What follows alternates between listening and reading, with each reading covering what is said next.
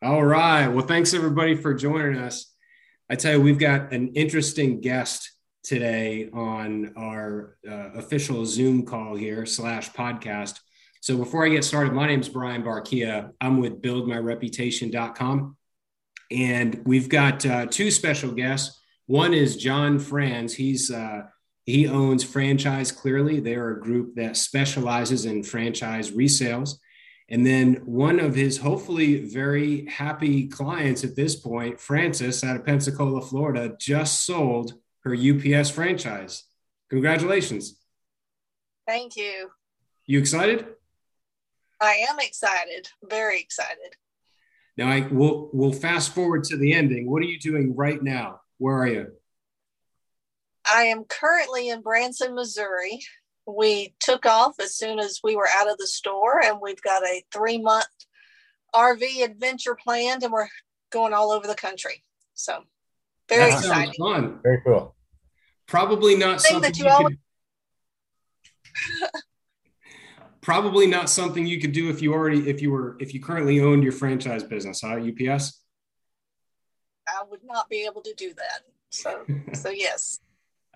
So I got a few questions for you, Frances. We'll start with you. Why did you decide to sell your business now? I mean, what led up to this decision?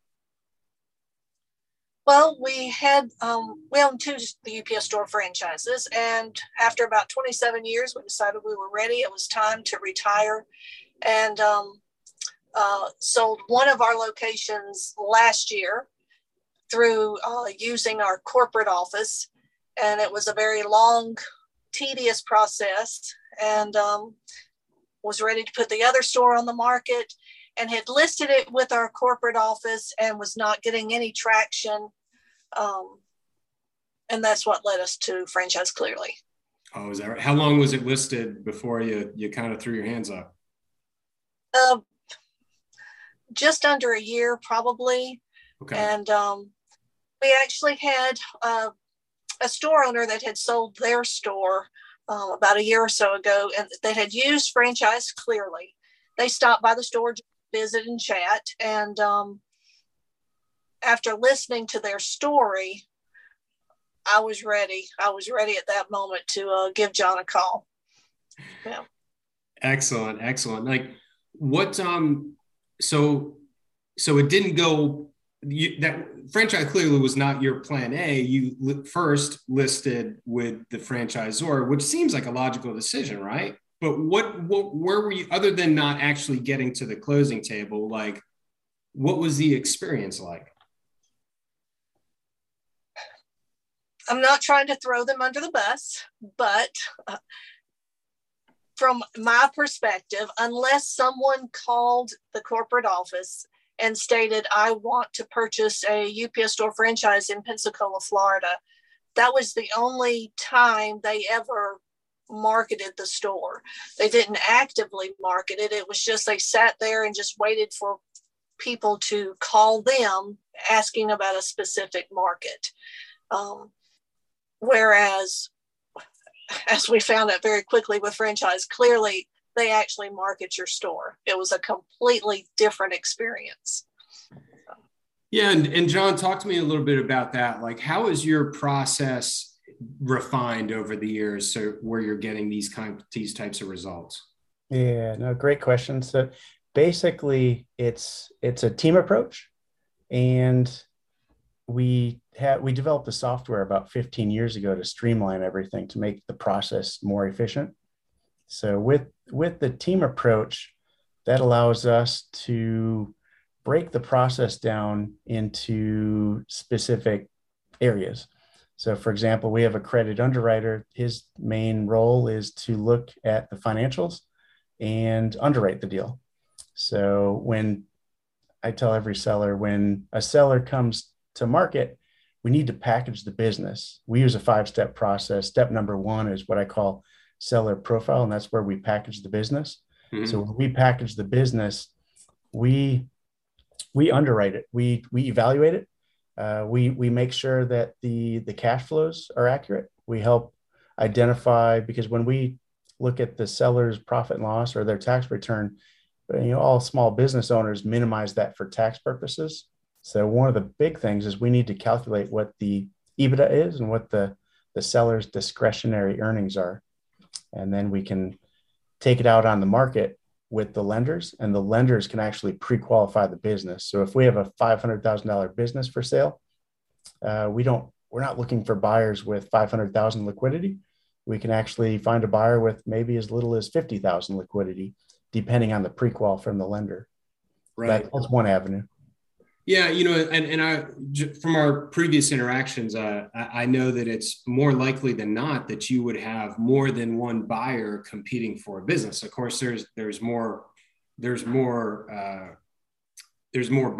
than there are good businesses to offer them.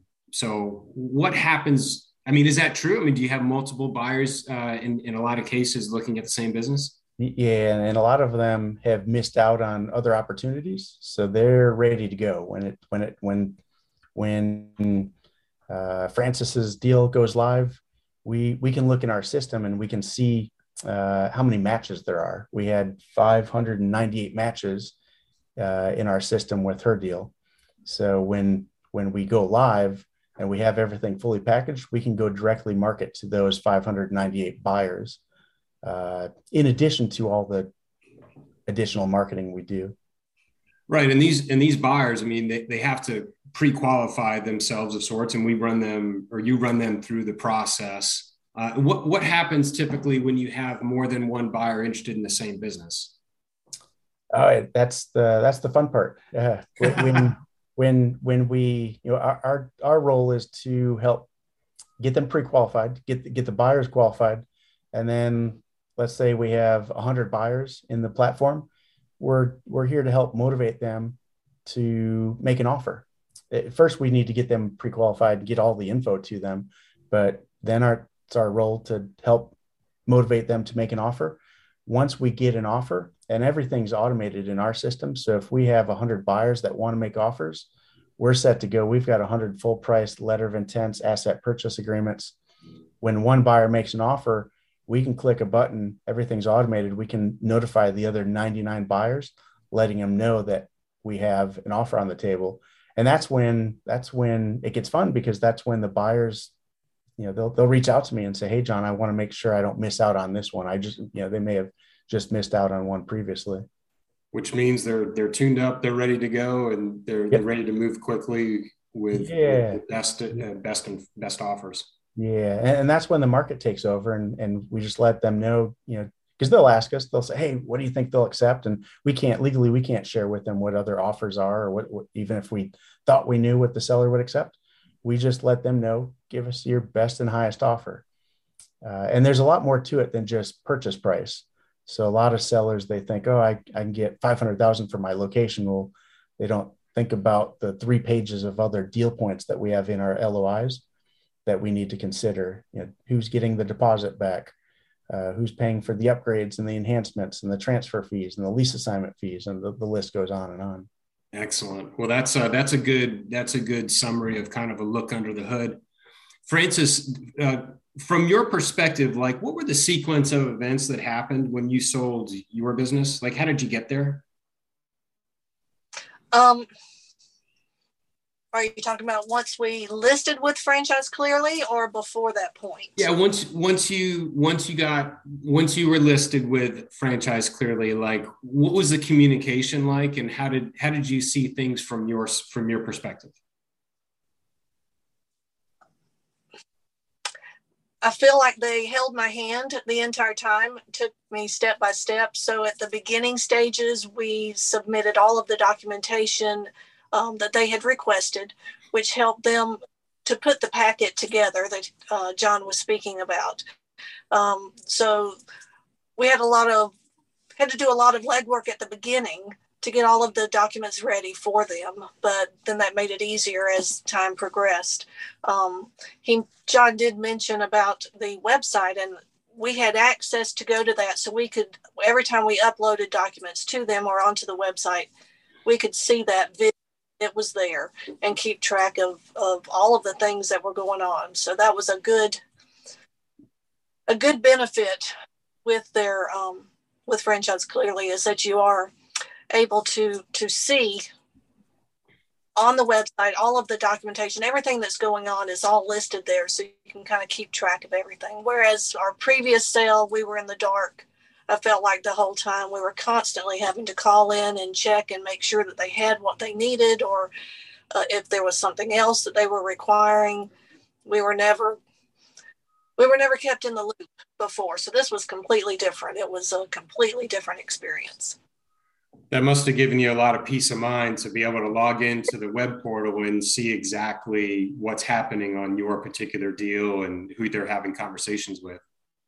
That is correct. Yes, it was a completely different experience, and that made it just from the seller's perspective, that just made all the difference, where you could actually see where you were in the process. So okay, excellent.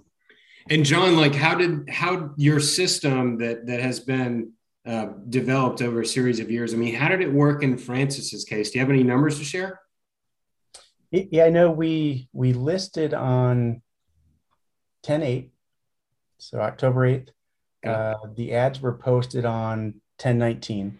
So it sometimes takes a week or two to get the business packaged. We're waiting on financials and tax returns and lease agreements from the sellers. And then we're waiting on pre-quals from the lenders. And then it actually closed on April 25th of 22. Okay, excellent. We received the offer from the one buyer on, we met with the buyer on November 3rd. We received the offer on November 10th, and the APA was executed on November 30th. Okay, excellent. So in business sale terms, that came together relatively quickly.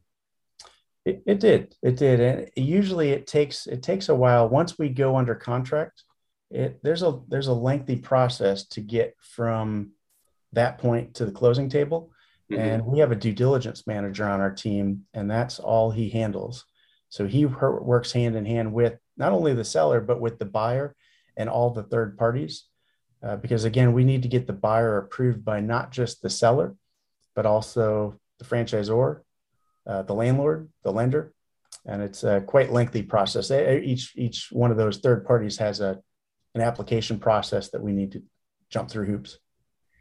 Yeah, we've seen that before. I mean, typically selling your business for a lot of people may be the largest transaction they'll ever do in their lifetime. It could be really dangerous to go it alone, I would imagine, if you don't follow these particular steps, or you handle something incorrectly. Not only could it kill your deal, it could get you some in trouble. Is that fair to say? Yeah, we've been through it over the years so many times. We know what to expect. And that's really what we're trying to do, is we're trying to help all the parties know what to expect so we can eliminate surprises. If we eliminate surprises, then we'll get to the closing table quicker. Sounds good. Well, speaking of surprises, Francis, did anything surprise you, or did you make any mistakes you'd like to make sure that nobody else makes? I can't think of any surprises, and I think that's a testament to the team, and that's being truthful. There were no surprises because they let us know at every step, where we were in the process and what was expected, and we didn't sit and wonder what was going on. We always knew, and that was just so different. I keep going back to that, but just different from the experience we had in selling the other location. So I am. So yeah. Yeah, that's fantastic to hear. I guess in business terms, surprises are usually not a good thing. Right. Sounds good. But did you, if you had to do it over again, Francis, I mean, would you do anything differently? I would list with franchise clearly quicker, sooner than, but that was, I think that would be the only change. I think that would be the only change, is just get with them sooner. So. Sounds good. One question I wanted to ask you before we conclude, John, is, how did you go about pricing Francis's business, and in talk to me about what that process is like, because that's a question that rightfully so is on the front of everybody's mind. Is if they're thinking about selling, you got to think next, well, gosh, how much is my business worth? And is it going to meet my expectations? And how is that going to impact my quality of life going forward? And is it going to provide the financial security and freedom that I'm really looking for? So how do you begin to answer that kind of questions? Yeah. There's a lot of different methods to evaluate a business. Again, we have a credit underwriter on our team. So when we gather all the financials, we upload them into our software and put all the numbers into our software. And then we can see everything side by side. And I always tell sellers we have a moving target. So I won't even ask the sellers what they think it's worth. I'll tell them what I think it's worth based on the input from our credit underwriter. So again, when we look at the profit on a tax return, that doesn't really tell us much. What we need to do is we need to calculate the EBITDA. We need to calculate the seller discretionary earnings. We need to calculate the cash flows, because that's really what the buyers are buying. They're buying not only the assets, but the top line revenues, but most importantly, that cash flow. And the numbers need to make sense. The numbers need to work. If there's 200,000 in cash flow, we need to know that, because the buyers will need to take out a salary, and they'll need enough monies left over to service any debt that they take on with the SBA 7A process. So that's what we'll do. We'll compare those to other UPSs that we've sold or have sold all across the country. So that way, when we go back to the seller, we can let them know. In this case, I think I went back and said, hey, we need to price just under 400,000. And it's based on comps, and it's based on pre-quals that we can get from the lenders. So that's how we evaluate. A lot of others, try to use a percentage of revenues. And I'm not a fan of that, because we could have two stores doing 600,000 in revenues. One's making 150,000 a year. One's making 20,000 a year, and they'll never sell for the same amount. That makes sense. So, and I would imagine whatever number that you agree to with the business owner and go to market with, the fact that you have multiple buyers really helps you maintain that price integrity. So, it kind of insulates you from a lot of that negotiation, that the pressure for negotiation, I would imagine. Yeah. We'll go to market. And like in this case, we had two offers. And it's because, it's priced right. If it's overpriced or even if it's underpriced, we need to make sure it's priced right. And I believe Francis mentioned you had it listed with corporate prior. I did. Yeah. Was given no guidance whatsoever as far as helping with coming up with a price to sell it, which we had it underpriced. After discussing this with you, we raised the price and then had multiple offers. So, wow, talk about a good situation there. Yeah. And what did you have it? What did you start it at? At 350 is where we had it with our corporate office. Okay. And then discussing it with you, we 98. Yeah. Okay. And it actually sold. Do you mind us sharing with everybody what it sold for? That's fine. Yeah, we sold it for 378. Yeah. Excellent. Well, Francis, is there anything else that I should be asking you that you want to communicate? I'm in vacation mode, so I can't think of anything. John and I are stuck in our offices. You're on vacation mode. Oh. At least your office is in the mountain, Brian. Yes, the magic of your virtual backgrounds. Well, Francis, I don't want to take up any more time from your 3-month-long vacation. What happens when you get back home? We're home for a couple of weeks and we take off again. You're living the life. I love it. Thank you so much, Francis, for your time. Yeah, thank you, Francis. John, any final thoughts from you? No, I really enjoyed working with Francis and James, and appreciate her time. I love it. Well, thanks everybody for joining us, and Francis, go ahead and have some fun for John and I. Okay. I'll do it. All All right. right. Thanks, Take guys. care. Thanks so much, Francis. Bye bye. Thank you. Bye.